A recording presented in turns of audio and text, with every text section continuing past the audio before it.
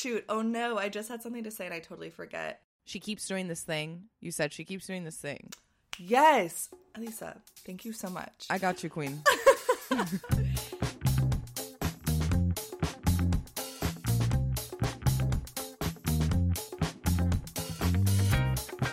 All right. So let's get straight the fuck into it, I guess. Today we'll be talking about May December, which is directed by Todd Haynes. This was my first ever Todd Haynes movie. I don't think I've ever seen... I mean, I've heard a lot about Carol, but like I've never seen anything else by him. Oh, I've seen Carol. I really want to watch it. I think that might be the only film that I've seen from him. Yeah, I'm after this eager to see more, not to spoil too much on my opinion of it, but yeah. Directed by Todd Haynes, written by Sammy Birch and Alex Mechanic, and then the main cast has Natalie Portman playing Elizabeth, Julianne Moore playing Gracie, Charles Melton as Joe Yu, Gabrielle Chung as Charlie Atherton Yu, and Elizabeth Yu playing Mary Atherton Yu, which we'll explain more who those characters are in a bit. But should we do a quick plot summary? Yeah. Okay. For those who have never listened to a Culture Colander movie review before, just know that this entire episode is completely full of spoilers. Yes. Maybe inclusive of the plot summary I'm about to give. So pause here, go watch the movie, and come back to it later if you haven't yet seen it. So for plot summary, basically we meet Gracie and Joe, who are married and live in Savannah, Georgia, I believe. And we meet them during a week when their twin kids, Charlie and Mary, are about to graduate high school. And when this movie star, apparently, Elizabeth, is coming to town because she wants to play Gracie in a movie. The reason she wants to play Gracie in a movie is because, as we find out, Gracie is pretty notorious for having met Joe, her husband, when he was in 7th grade, and then raped him, gotten pregnant with his kids, then later gotten arrested and had that baby behind bars, but somehow, they've been married for years and years, and they're still together, and this movie is now going to come out, so Elizabeth wants to portray Gracie. Oh my god. Okay. So before we talk about the movie, I wanted to quickly touch on the real life story of Mary Kay Letourneau, which loosely inspired the film. It's not a one-to-one biopic, but it's very, very reflective of her life. I feel like everyone that's in the film keeps saying this is not the Mary Kay Letourneau story. I don't know if that's like a legal thing, because there's literally a scene in the film that's word for word an interview that I watched where, so there's a moment in the film where Joe is kind of starting to have a bit of an awareness and some doubts about their relationship, and he's trying to bring it up to Gracie, and she says, "You seduced me. You were in charge." And he's trying to be like, "But maybe I was too young." And she's like, "Who was in charge? Who was in charge?" And that literally happened in an interview that the two of them, that the real Mary Kay Letourneau, she's passed now, but her then husband, child that she raped and groomed and married, Vili Fulau, where he's saying something and she keeps saying to him in the interview, "Who was in charge? Who was in charge?" And until he just kind of quiets down and agrees with her. Oh, God. Oh, it's I'm so like eerie. Sick to my stomach. Oh, no, it's so weird. Oh, my God. Just to say that there are a lot of similarities to the real story. Right. So the real story is Mary Kay Letourneau was a teacher in a suburb of Seattle. She taught 2nd grade and 6th grade classes. And Vili Fulau, he was her student in both 2nd grade and 6th grade. Oh, my God. So she watched him grow up. Oh, no. And they started a relationship when he was 12, and they got caught in a car. They were parked at a marina, and the police come up to the parked car. She was seen jumping into the front seat, and he pretended to sleep in the back. They both gave like false names, and then he lied about his age. He was saying nothing bad happened, blah, blah, blah. Like, the cops were like, this looks a little fishy. But ultimately, when they like called Fulau's family, the mother was like, "Oh, he's with his teacher. Everything's fine. Like, we trust that teacher. Like, give him back to the teacher." Oh, no. So anyway, they had this relationship. Eventually, it comes out. She gets arrested and sentenced. for second-degree child rape. Oh, God. Can't even, like, say that sentence. I know. So not to go into all the crazy details of this, because this is not a whole Culture Calendar episode about Mary Kay Letourneau. We'll be here all day. Basically, she goes to jail. She was supposed to, like, never see him again when she gets out, like some sort of restraining order. He was so groomed and manipulated and under this, I don't even know what to call it, that they're in love. Right. So he, like, appealed to the courts to get that removed so that when she comes out, they could be together. Oh my God. And so from when she got out of prison, they continued their relationship. They got married. They had children. They stayed together until she was, I think, in her 50s, and they got a divorce. And then, like, the next year she died. Wow. And he was, like, by her side when she died.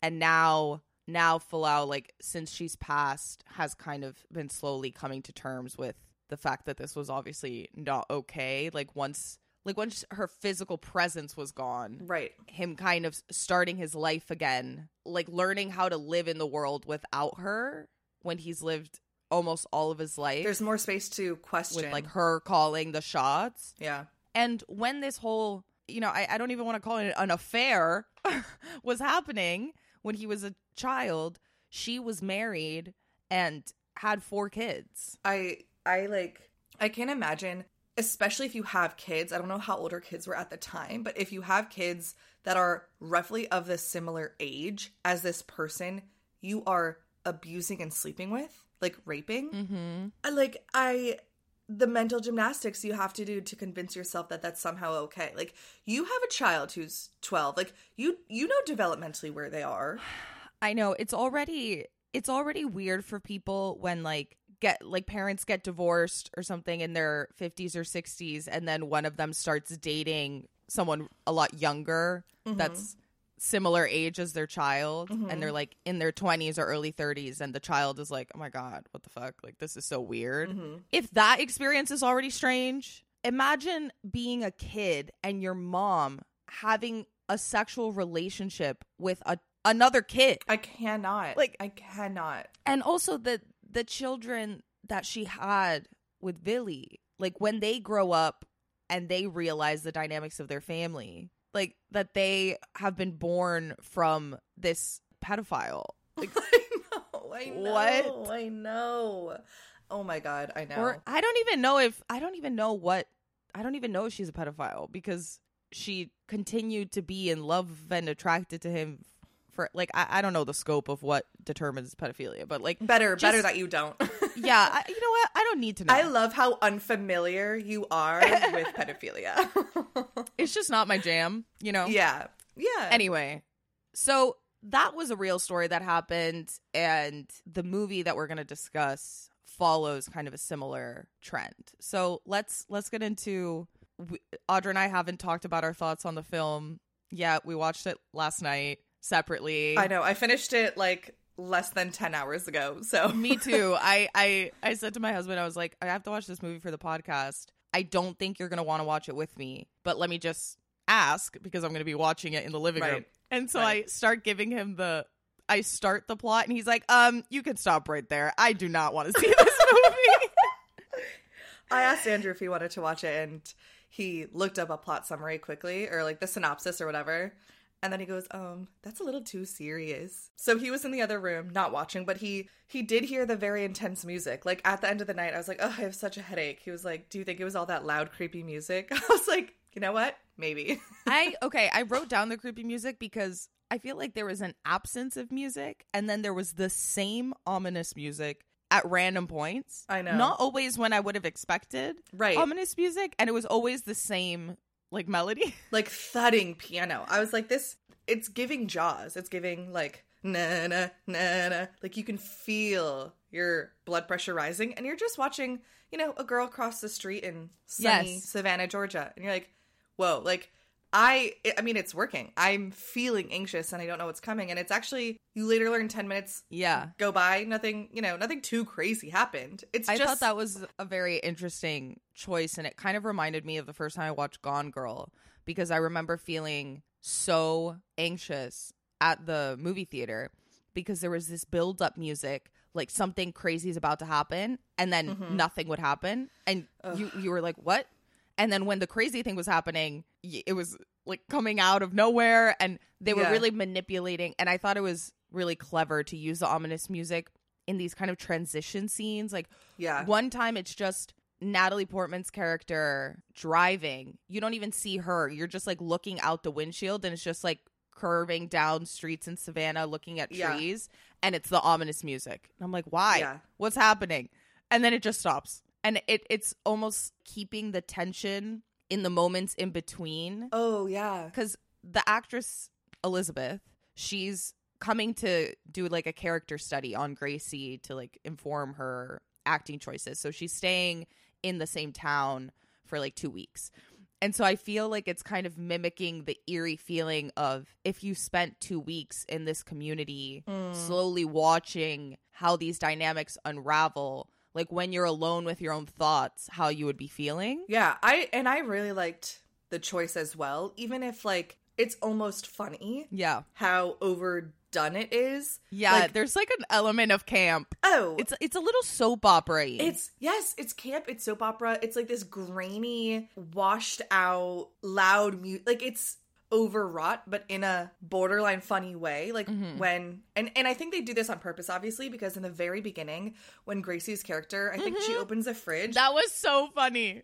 Right? Okay, so they do this like from who knows what, like 30 feet away, they do this like long zoom into her face, and you think something ominous is about to happen, and she's like, I don't think we have enough hot dogs. And you're like, okay, understood. Yeah. We're playing with the camera work. We're playing with this music.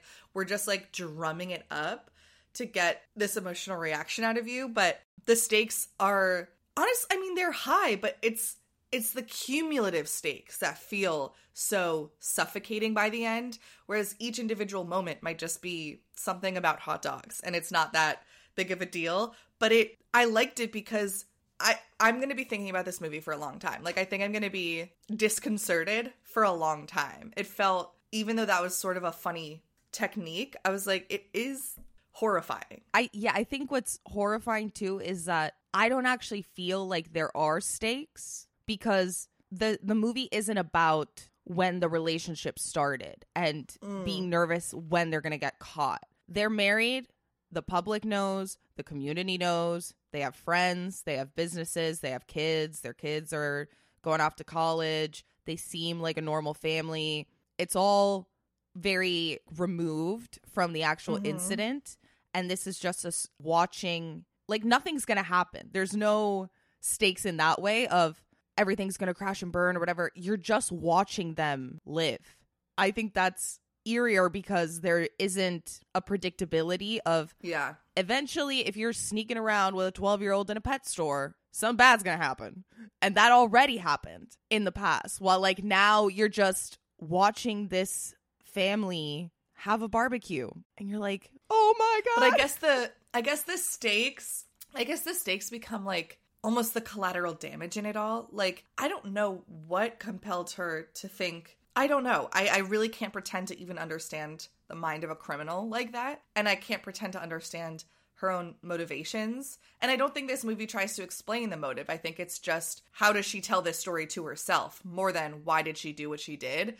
But the collateral damage from forcing him to stay with her, which I would describe it as forcing. If you're 13 years old or 14 years old, when your English teacher / abuser is getting back out of prison and she's convincing you to, I don't know, I guess like appeal the decision that she can't see you and she wants to marry you the minute you turn 19 and whatever else, like I can understand just going along with that. Like, you've been groomed, you've been abused, but how does that, like, you're obviously collateral damage in that, but so is her family, so are her kids, so is, you know, the kids that you end up having with this child. And so we're watching, I feel like, those, not stakes, but we're just like watching the slow burn of those people as they deal with the collateral damage of being part of this decision to, I don't know, save face. Like, I'm still, I know this isn't what the movie was about, but I'm struggling to understand, like, why not put on the act for so long? Because I know she would never say it was an act,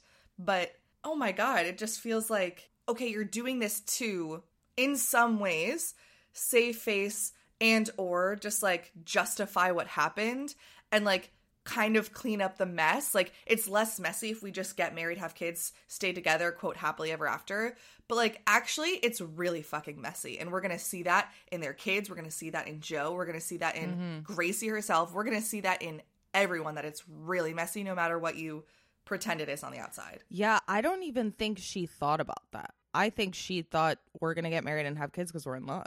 I don't think she thought about it as like, how do I save face? She maintains that she has nothing to save face about. Because he seduced her. He's the boss. And they're in love, and she doesn't need to prove anything to anyone, and why care what other people think? And if you weren't talking about a child, it's what I think is also kind of eerie is that everything she says, I agree with, except the fact that the subject is a child. Like, her saying, I love who I love.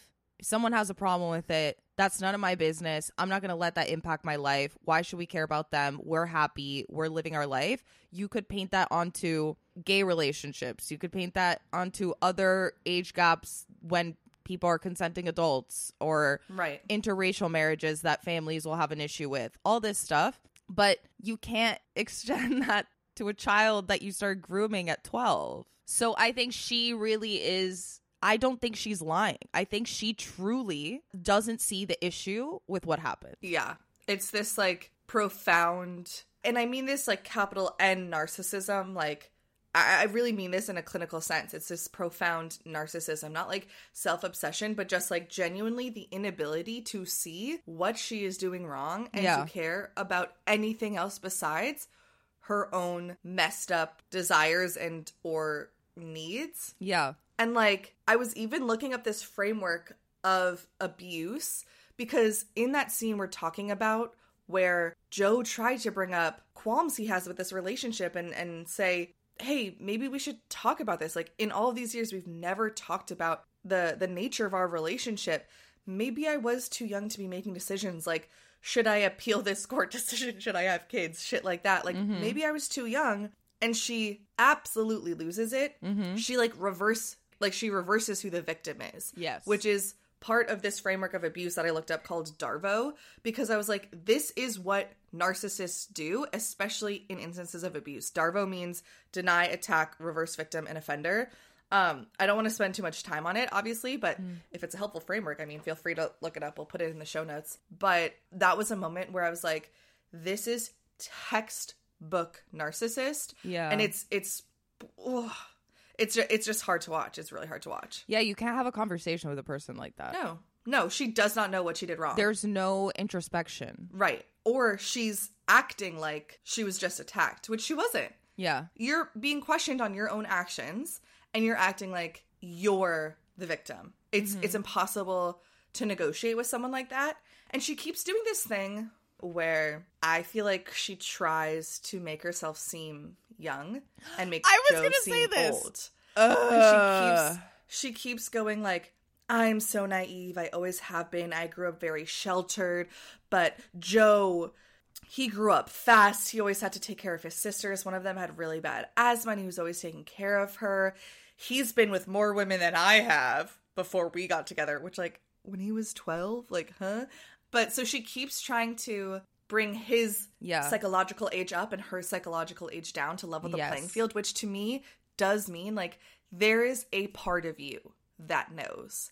There is a part of you that knows, because even in the privacy of her bedroom, when she's just with Joe, not in front of everybody else, not talking to anybody else, she's going back into this. I feel like she almost goes into baby talk when she's talking to him. Yes. She almost takes on this lisp where she's like, you seduced me.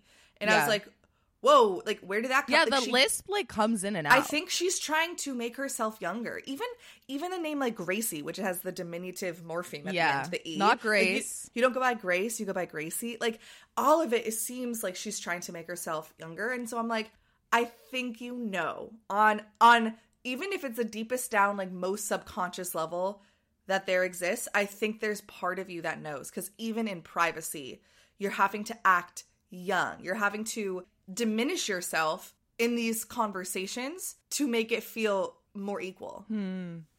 I also wrote down in my notes, like, what is up with this fake girlhood shit that she's doing. I know. But I think her, like, there's a knowing, like, maybe subconsciously. I don't think it's like an active choice that she's doing. No, for sure. Yeah, because I think there's so much going on underneath the hood of that woman.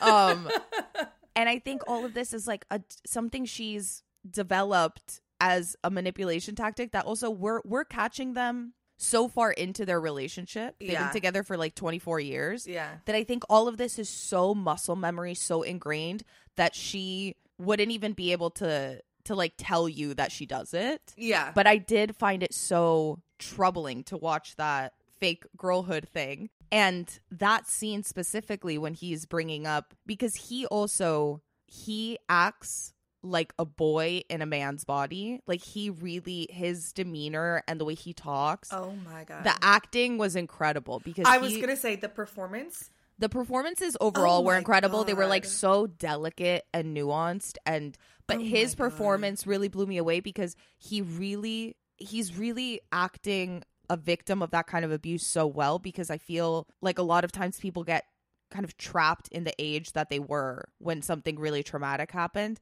And the way he carries himself is, you notice it especially when Natalie Portman's character is talking to him, because she's such an adult. Right. And when she'll like ask him about his work, and he'll kind of look down and like shuffle his arms and be like, yeah, I mean, sure, you can come by if you want.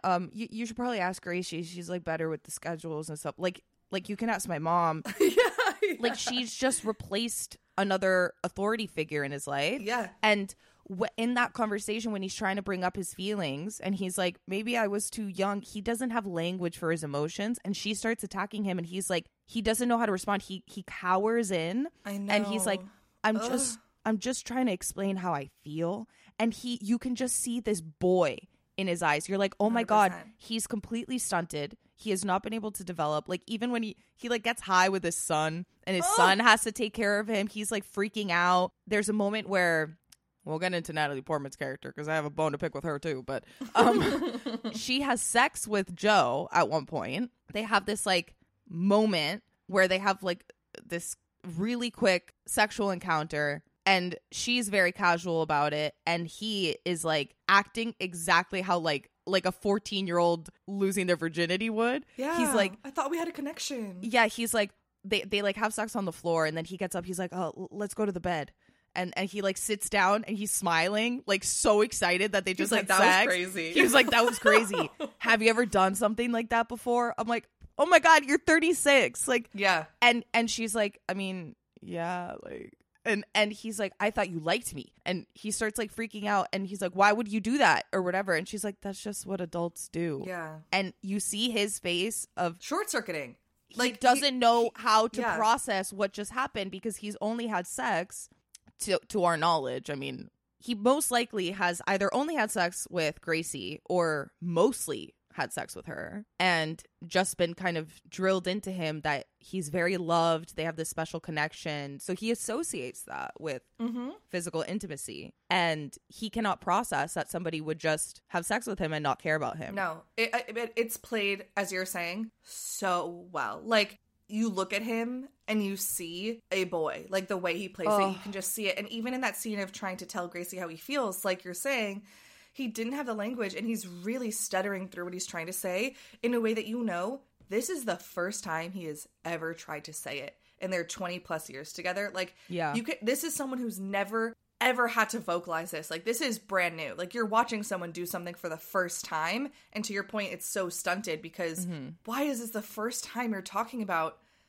this trauma? It's gutting to watch. And even the scene you mentioned too of him with his son, so they're sitting on the roof and his son is smoking a joint, and his son Charlie offers his dad a hit, and his dad Joe is like, oh no, thank you, you know, I've never done that. And that's, I think, a moment of realization too for the son, of realizing like he didn't have a childhood, he didn't have an adolescence. Yeah, and it's like helping his father not fall off the roof in a few minutes when that single hit really gets a lot of mileage with Joe, because he's never done weed before, and like he's never done weed. He's never smoked weed before.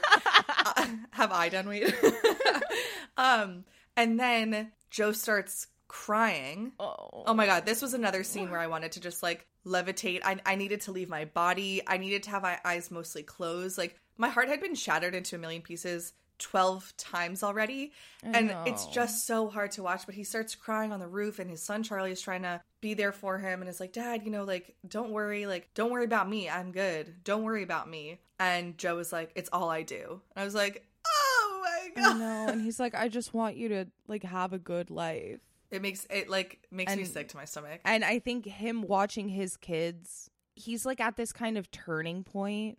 And I think Elizabeth coming into their lives is really highlighting that for him, because there's a point where she says to him, like, I just realized that we're both 36 and I'm like thinking about if I want to have kids, and you're sending your kids off to college. Like, that's so wild. He's like, yeah, okay, I don't know.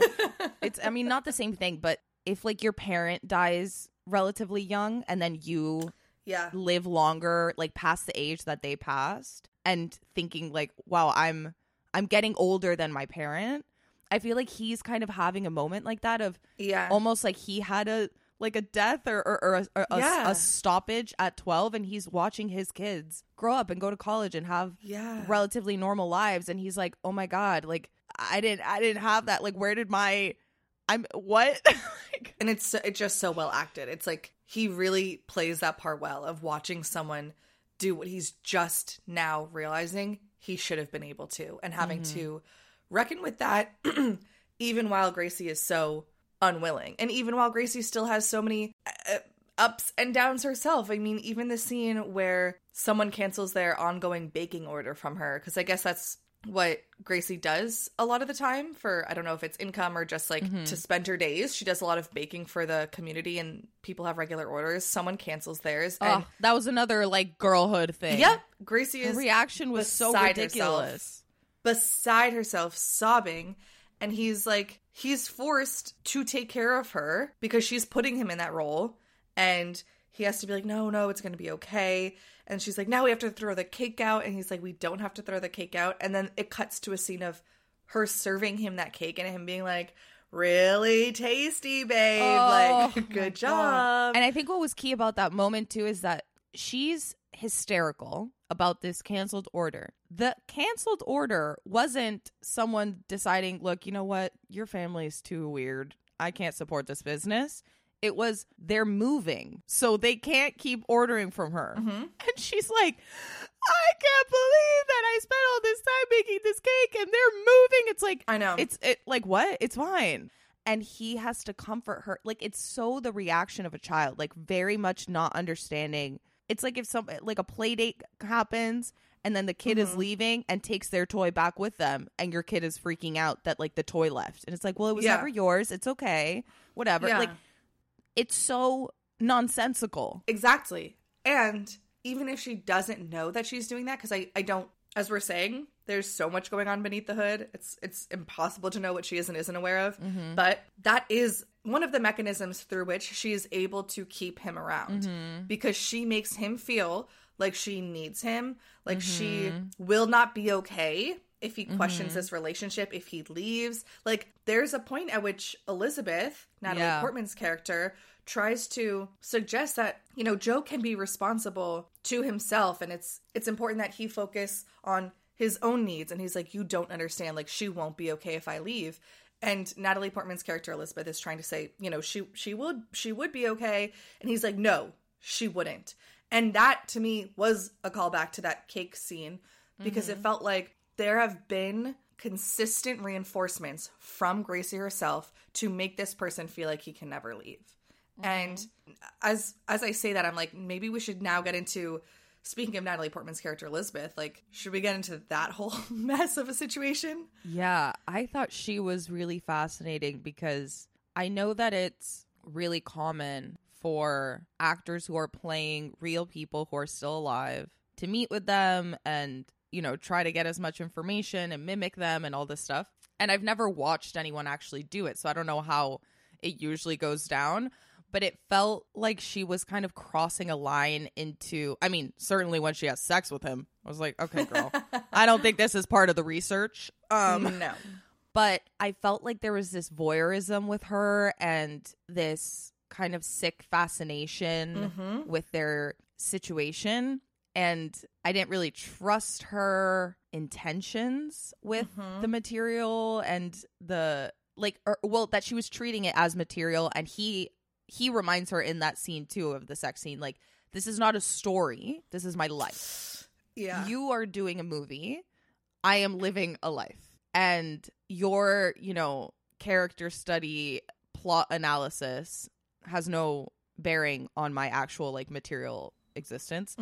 But there's a scene where Elizabeth goes to the school that the kids go to their like drama class, and is there for like a Q&A, and someone asks her if she's done sex scenes and what that's like, and she talks about how sometimes it's really choreographed and really methodical and very unsexy, and that there's other times where there is a lot of chemistry and you end up repeating the scene so many times that you don't know if you're pretending to be aroused or pretending not to be. And I thought that was so interesting because I loved how that was mirrored with the end of the film, where the last scene in the film is her actually filming a scene for the movie that they're making. Yeah. Where she's with the actor who's playing Joe, and it's like in a seduction scene where she's like handing him a snake and they're really close together and whatever, and they do the scene like 3 times. Yeah. And each time she's getting kind of closer to him, and then they're like, I think we got the take, and she's like, can we do it one more time? It's getting real. I know. I was like, real? And that was the most overwrought acting you did so far. I know. I was like, first of all, very soap opera again, but also Yes. that felt like it was mirroring the comment of sometimes you repeat so much that you don't know if you're pretending to like it or pretending that you don't. And I loved that kind of ambiguity at the end there, because there are certain moments in the film, like there's one part where she's talking on the phone to her director, and he's like, we've already spent the budget for you to be there. And she's like, let me stay a few more days. I feel like I'm getting to something real. And she makes a comment about Joe where she's like, he's really like, we need to find like better casting for Sexier the kids. sexier Yeah. kids, because you need to, like, this guy, he's like so seductive and whatever, and like I'm sure he was at 12 too. And the director's like, I think you need to come home. Like, Yeah, you need to get the fuck out. You're losing it. So I thought all of that was really interesting, of like, is she trying to understand her character, or is she empathizing with Gracie, or is she a combination of weird shit? I don't know, but yeah, like, where is the line, and Yeah. is there one? Because she's also super exploitative. I mean, to your point about the last scene seeming very soap opera, where she is now acting as Gracie, they're doing take after take after take. You see 100 people in this built set. It doesn't seem like an independent. It seems like a movie. I don't know what it seems like, but the reason I found that so frustrating is because it goes back to the moment when Elizabeth met Georgie, one of Gracie's sons from her first marriage. And Georgie had asked, are you paying my mom for this? And she was like, no. Well, she didn't even say no. She was like, well, it's an independent. And it's like, is it? Because I don't think it is. But also,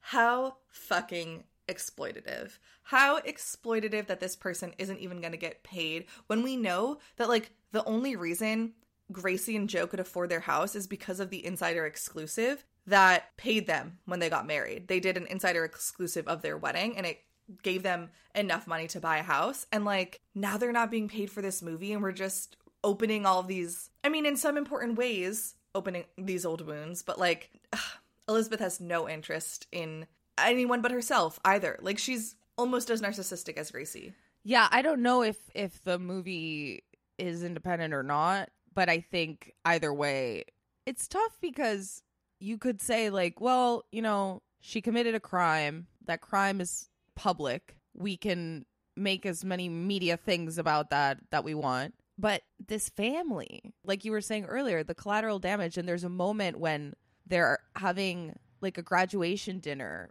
for the kids, and the older daughter has come in from college to be there for the graduation, and she's kind of the only one sort of being like, cut the shit, like, what is going on here?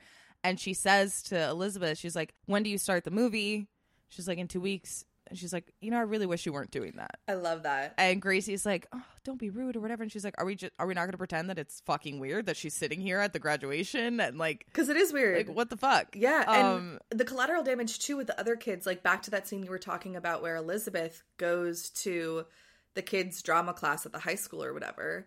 After the first question about what it's like to act in sex scenes, then someone else asks, how do you choose your roles? And she admits that she doesn't always get to, but when she does, she wants to choose something in the gray area. And you watch Mary, who is Gracie and Joe's kid, you watch Mary's face deflate. Yeah. Because she's realizing in that moment, like, this isn't flattering that you're here to play my mom. Like, I've been so excited. I've been so giddy that you were here. I was kind of, like, giggling and waving to you as you walked in the door. And, like, my friends are over. Like, oh, my God, there's a movie star here. Like, they're making a movie about your life. That's so cool. Yeah, like, that's so cool. I'm showing off. Like, I'm the special one in the room who knows you. And then I'm realizing, holy shit, I've been taken for a ride. And you're about to maybe make my life a living hell because this is going to bring up all this stuff from however many years ago, and you're not going to paint my mom in a good light. And I don't know, you just watch her deflate. She slams the car door after getting out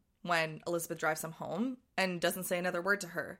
And it doesn't seem to impact Elizabeth at all in a way it would, like, a more empathetic person who'd be like, fuck, like, I should just go home. Like, what am I doing here? Like, I'm hurting these kids. And even in the high school, when she's walking to that drama class, she passes all these boys who are staring at her, and you can tell she's eating up the attention she's getting. Like smiling to herself. I'm like, and literally, oh my God, this like actual boy does the boy thing where they like jump up and try to touch the top of a doorway. Yeah, boys love to jump.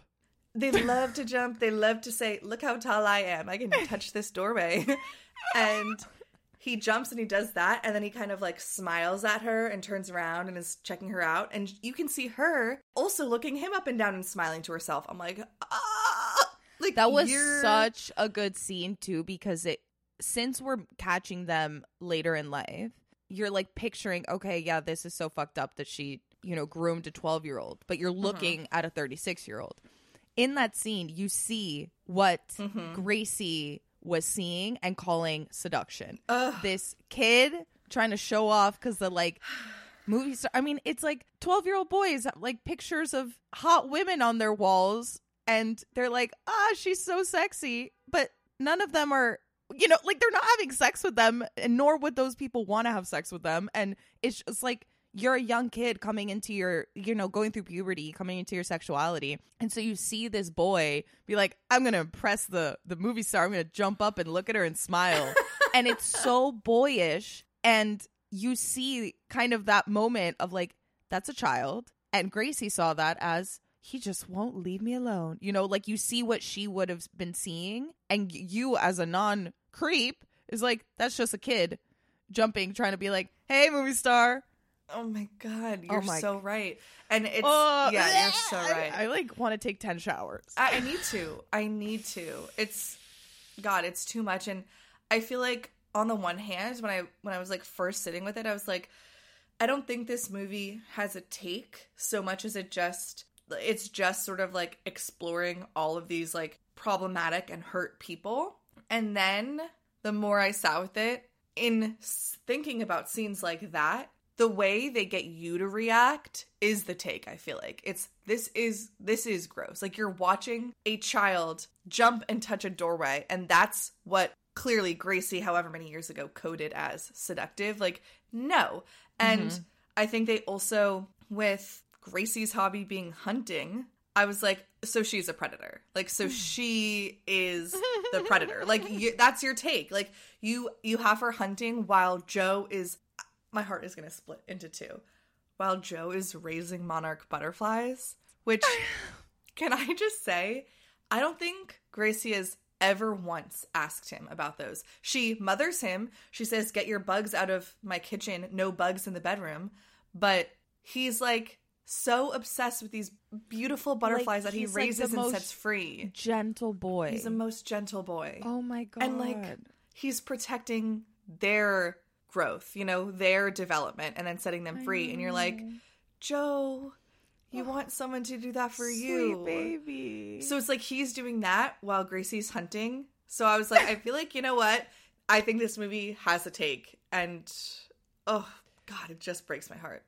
Are there any other things you want to talk about? Because I think there's one piece that I want to end on. Oh, the only other thing I was going to mention was that, again, I know they're saying it's not the Mary Kay Letourneau story, but they did also map on racially, like, who the characters are. So in real life and in the movie, Gracie is white and Joe is Asian. I actually don't know Vili Falau's... He's Samoan. Samoan. So he's Pacific Islander. Pacific Islander. So, like, AAPI. But that is another detail that also feels exploitative. Like, at one point, Gracie had tried to tell Elizabeth, oh, by the way, you know, Joe's been with more women than me before we got together. Like, I had only been with Tom, but he slept with 2 women before me. And I was like, women? They were 12. But whatever. And then later, Joe is going on a walk with Elizabeth, and Joe, by his own account, says, no, girls were never really that into me. And I think that, like, with that taken into account, and with the fact that, as they say at the top of the movie, he was the only Korean family in the town, and then he was, like, half Korean, which I was also like, okay, there is definitely some internalized racism shit going on here. But if you're the only family in this town who is Asian, who is Korean, and you have internalized racism, there's some degree of like, no, I'm only half, and you have this feeling of like, girls don't like me, and then this teacher starts showing interest, like, I think that also to me just felt like this very, very, oh god, this just extremely exploitative dynamic. And I don't have fully baked, because again, you and I literally watched this 10 hours ago. I don't even have like a fully baked take on that, and I wanted to sit more with what I thought about the racial dynamics there, but they chose not to leave that out for a reason. Like, they didn't make Joe white in the movie. It maps onto the real life story too, of being like white and then like Asian American, Pacific Islander, like non-white Joe. So I don't know. In a predominantly white environment. Yeah, I think they're the only... Oh, no. They're not the only non-white people. I think the kids have some black classmates as well, but maybe those are the only other non-white people we meet. Yeah. Yeah. No, I think it's important to mention because I think it gives even more kind of fragility to his view of himself when he was 12, which is a normal, like, self-image to have. Girls don't, like, that's when you start caring about the people that you're attracted to liking you. And you're also like smelly and pimply and weird, and your arms are longer than your legs, and you just don't look right. And you're like, oh my god, I've never had a crush, and now I have a crush, and I feel so strange in my body, and nobody likes me. And then this beautiful older woman, oh my god, like, there must be something special about me. Yeah. Because why would this older woman want me? And also, she hired him for the pet shop. It's like an endless doubling down on the power dynamics. She wasn't just, I don't know, she wasn't just older. She wasn't just white in this predominantly white town where you were one of the only non-white people. She's also apparently the person who, in the movie, hired you, in real life, taught you in the 2nd and the 6th grade. That's another, like, layer of authority figure, person with control over whether it's, like, you know, your income, your minimum wage job, or your grades, like, your well-being. Like, it's not some random woman you met on the street, or, you know, like, there's no way to spin it. I know. She was an authority figure. Yeah, exactly. The, like, random person on the street thing. It's because that kind of makes me think of when you're in certain environments and you're like at an office or in your college class or whatever, depending on how big or small your environment is, they'll be like the hottest person in that space. Yeah. And it's oh, they're like office hot. Like, if I saw them at a bar, maybe I wouldn't like them or whatever. I feel like that happens with teachers, where it's like, oh, who's the hottest teacher in the high school or the hottest teacher in the middle school or whatever. And like, I remember in school, boys talking about certain like young teachers that came to my school that were cute, probably like late 20s women, and they're like, oh, Miss whatever, like, she's so hot, blah blah blah. And like, that's so harmless. And for the teacher to then turn around and like act on that, and the adamant pushing of you seduce me, even if there is a 12-year-old boy being like, hey, Miss Audra, like, what's up? It is absolutely your responsibility to be like, no. Right. It's like, even if you somehow found that attractive in any way, even getting to that point is crazy to me. But if you did, it's your responsibility to shut it down, to just be like, I am not going to reciprocate. I'm not going to engage. That's just boy stuff. And this is not a rare love of my life, must be protected at all costs. Star-crossed lovers. Yes. It's society's problem, not ours. Like, no, laws are invented. You know, if we had been born at a different time, nobody would blink an eye. You know, like, oh my God. Like, that monologue that Elizabeth does where she's like, yes, word for word reenacting the letter Gracie wrote Joe. Oh God, where she's like, it's rare, and I know you don't have much to compare it to, but like, trust me, it is rare. Also, by the way, please burn this letter so that I don't get in trouble. Manipulative. Like, I've lived, and I'm telling you now, you're not going to find something like this. It's so fucked up. Oh my God. But back to Collateral Damage. I was thinking about this as we were talking, because in the movie, I'm thinking about the collateral damage of the movie within the movie on the family, because, you know, it's been 24 years since this happened. As messed up as it is, they have a life that they've created with kids, and those kids are going off to college. They have friends. They're clearly not like ostracized in their community. Maybe, you know, I'm sure the parents of the kids that they play with are like, that weird family, but it doesn't seem to trickle down to them that much. Yeah. At least from what we get to see. And I'm thinking about these twins going off to college in the summer, and then this movie coming out and being like, wait, isn't that your mom? And this kind of coming back at them and it reigniting something and them having to deal with it. Then I'm thinking, like, this film, May December, while they keep saying like it was only like the seed of an idea, it's not. I doubt Vili Fualaau and his family are getting any money for this film. Doubt. And it's bringing this story up years and years after. Like, I wonder what the collateral damage is going to be for that actual family of like, me too, we're talking about this again. You know? Yeah, because even like she's gone and he's rebuilding his life and his kids are around. And I was looking at the pictures online of Mary Kay Letourneau, and no matter how much this movie tries to say it's not about her, it almost looks like they're just photoshopping Julianne Moore's face onto Mary Kay for some of the pictures that they recreate in the tabloids. Like this picture of her in sweats holding her baby, that when Elizabeth is looking at, it's been folded in half, and she opens it to reveal the other half where, well, I don't know, one of her ankles is locked up. I don't know. That photo is almost exactly a photo of Mary Kay Letourneau and her first baby. Like everything Elizabeth tries to do in terms of posture, like the sitting with the crossed hands, like those tabloid photos are pretty much lifted from the Mary Kay Letourneau case.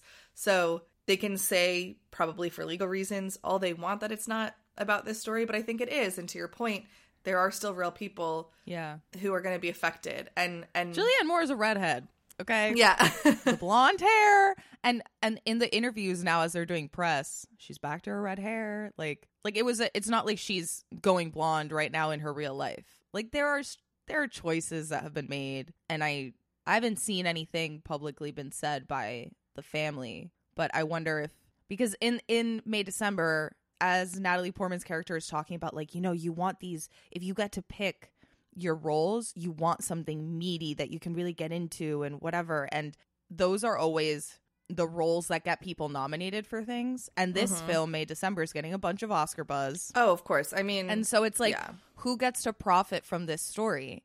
They profit financially, the actors and the producers. They're probably going to get nominated for things, and it's off the backs of this really tragic real life thing. And it's kind of ironic to hear Joe in the movie be like, this is not a story, this is my life. It's so ironic. And then watch them do press for May December and be like, yeah, it was a very fascinating character to get into. And I'm like, oh my God, are we in the Twilight Zone? I know. And it begs the question too of like, how did those actors prepare for these roles? Like, because the whole movie is about how Elizabeth is preparing for her upcoming role as playing Gracie, but like, how did these actors prepare? Like, I don't know, you either have to just suspend disbelief about like the consequences of your own actions, or like are you also doing research, looking at the tabloid pictures, like studying the posture, you know, trying to dig into as many first person accounts, watching the interviews. Like you have to be. So it's very like, yeah, kind of meta in a weird way. Yeah. Oh, what a movie. All right, well, that was our conversation about May December from a few days ago. Now, Elise and I are here from the future just to share sort of some of our more finalized thoughts after giving the movie a little bit more breathing room and giving ourselves time to process. So I think we'll go ahead and maybe just share some ratings or kind of final takeaways before we close out. Yeah, what is your overall take from the film? Because I kind of feel like nothing happened. Yeah. One of my notes was very slow. Like just, actually the note itself was very SKIW because I was typing while I was watching and I was like, what the fuck? And Andrew helped me decipher what I was trying to say. But yeah, it was super slow. Yeah, for me it wasn't, I don't mind slow. I found it underwhelming. Like I thought it was gearing up for something and then there was no real crescendo or climax or and I felt that we didn't see as many moments between Natalie Portman's character and Julianne Moore's character alone, or not even alone, like together, and the, you know, Natalie Portman really digging into her mind and coming to some sort of conclusion. It felt very superficial. So I didn't feel like we got much insight into this person and why she is the way she is. And I think the only thing that to that end that I enjoyed was there's a part where Elizabeth, the actress, is speaking to Gracie's son from her first marriage, and he tells her that the reason that his mom is so fucked up is because she was molested or abused in some way as a child starting at 12, which was the age that Joe, her husband, was when they first got together. And so it gives this kind of explanation of, oh, she's enacting the same trauma. Maybe that explains her how she's acts like she's a child. And then at the end of the film, you get Gracie saying to Elizabeth, I hope you didn't buy that shit, that story, that never happened. And Elizabeth is kind of shocked that... Right, like, how did you know? And she's like, you told me that. I talk to my son every day. Yeah. And I liked that because I liked that we didn't get a perfect little ribbon explanation and that we're left not really knowing if it did happen, if it didn't, if she does talk to her son every day, if they don't, what the relation... I liked that. Yeah. But that was like the only moment that to me felt like, oh, what a interesting little breakthrough and confusion. But other than that, I was like, I wanted more dirt. I think, honestly, the more I've sat with it, the more it feels like we were supposed to just watch the lines for Elizabeth blur between herself and Gracie. And we kind of see that. We see Elizabeth ending up being exploitative for her own gain and taking advantage of vulnerable people and kind of not caring about the, I don't know, radius of hurt around her. And I think that... like, it's less about understanding Gracie and more about just seeing Elizabeth. Yeah, I think it's more about honestly seeing, like, white women's entitlement. Like, I think there's just this indictment of the white woman because of how abhorrent the both of them are, especially Elizabeth over time, and almost maybe a little bit Georgie, Gracie's son too. Like maybe he was lying for his own gain because he wants to be music supervisor on Elizabeth's new film. Like they're all so unreliable and they're all so self-serving. And I think maybe it was more, or at least for me, that's been, as I just can't stop thinking about it, that's been more of what my takeaway has been. Yeah, that makes sense. I think seeing it as, not that I was expecting to get an answer to Gracie. I don't think Gracie can offer that. But I think I wanted a little more explanation, or not explanation, but just more, I wanted to follow Elizabeth's thread a little bit more because I don't feel like we get to see them spending time together in a way that feels like her boundary crossing is earned. So I just wanted a little more of that. Like, I thought it was going to be more of just Yeah. them together the whole film. I saw some people in the comment sections on different TikTok videos saying, like, I can't believe they spent more time on the perpetrator than on the victim. And I can totally understand that takeaway. But I think if we are to assume it's through the lens of wanting to indict this genuinely inexplicable behavior, this extremely self-serving, arrogant, just like willfully narcissistic, harmful behavior, we never get an explanation. The one explanation we're given was taken away from us in the last scene. We were given, as you said, that explanation from Georgie that Gracie's older brothers had raped her at the age of 12, and then that's taken away from us.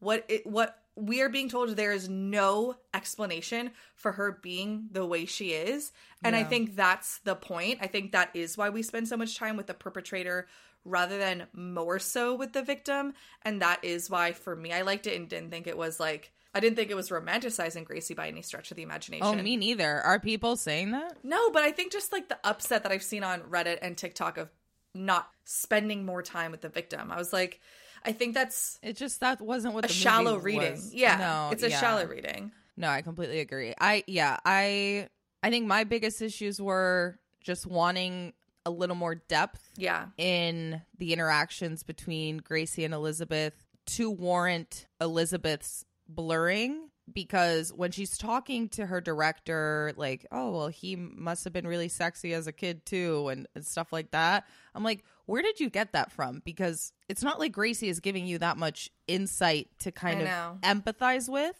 Like, I do think that if you spend a lot of time with someone, even if you walked into the interaction like this crazy lady who raped a 12-year-old, you spend a lot of time with them, and then I think it's a human instinct to just, you end up finding something in common or something to bond over. And I think if there had been a little bit more of that, then and seeing Elizabeth kind of be like, well, maybe it's more complicated, but I don't feel like it's earned because we don't get a lot of depth from Gracie. I feel like it's because Elizabeth was already that way. I think the point maybe is that she's already exploitative. She's already coming to this family that like finally is only getting shit mailed to them once a month and not every damn day. And she's about to turn their life upside down, theoretically, if the movie ends up being successful.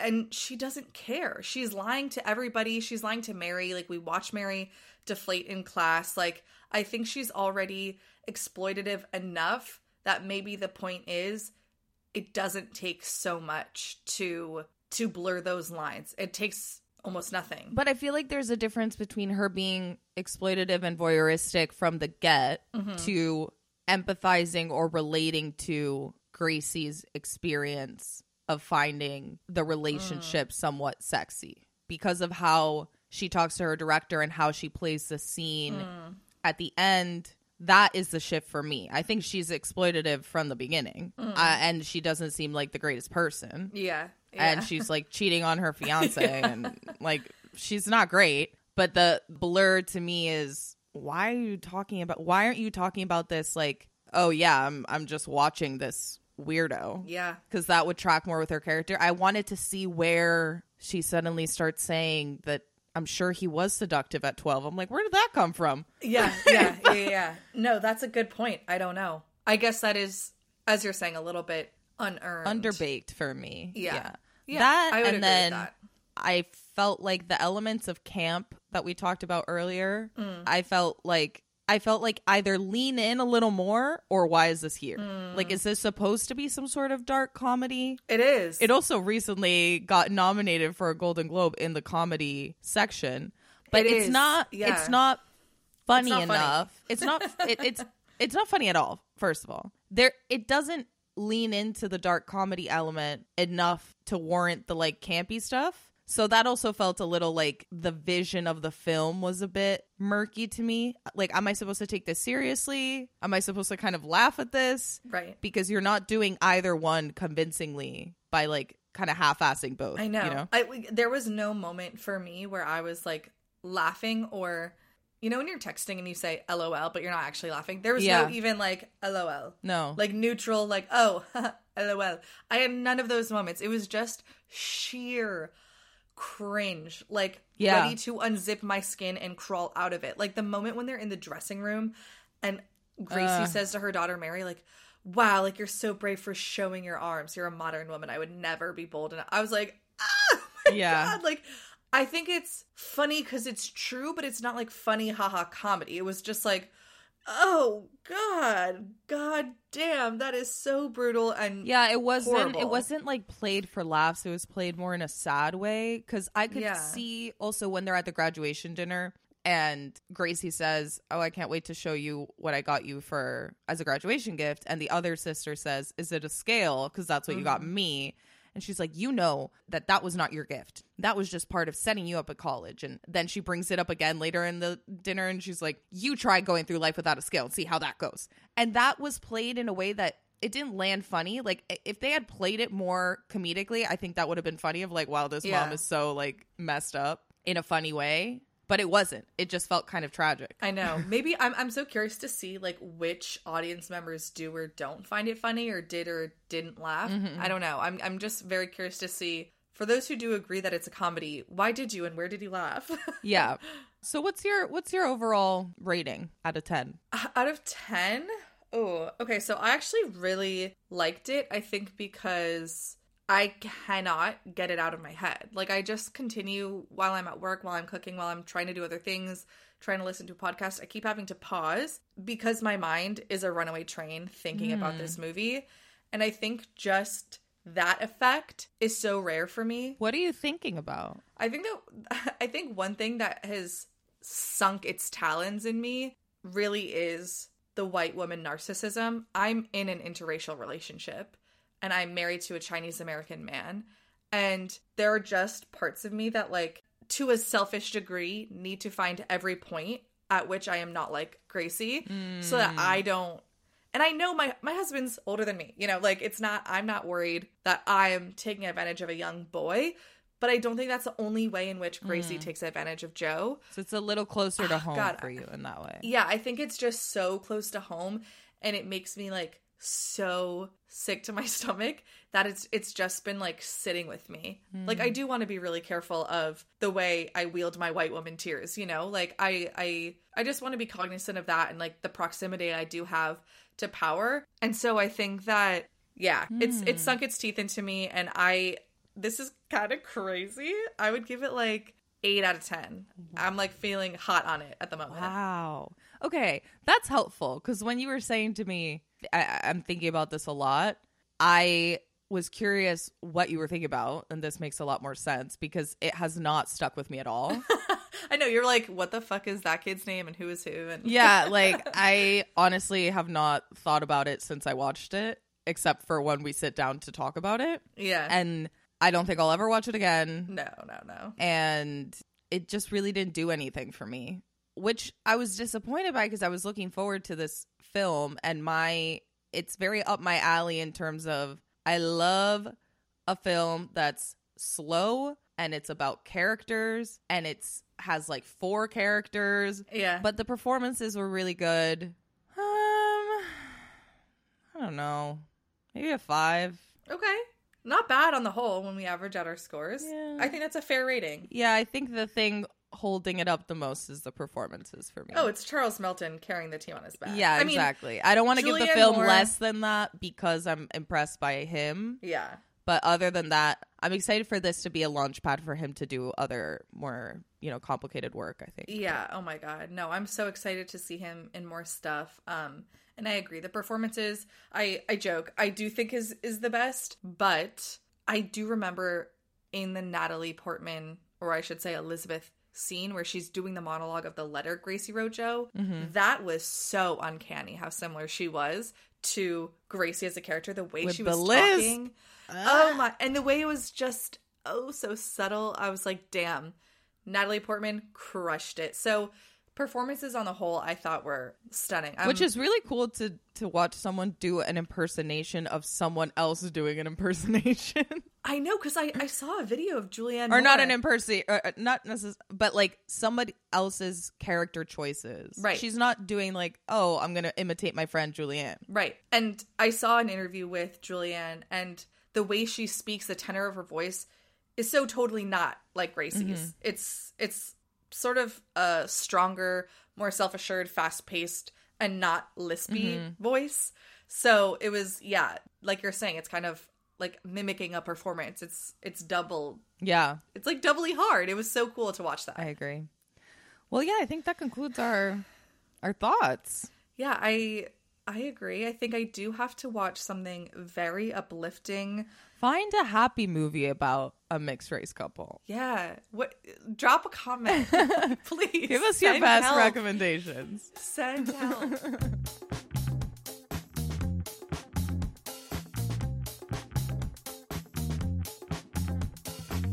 Culture Colander is produced by Elisa Nolasco and Audra Fitzgerald. Show art by Angela Cho and music by Santiago Hervella. Research for each episode is conducted independently and is for entertainment purposes only. Information shared in the show reflects the best we know at this moment in time, and there is always more to learn.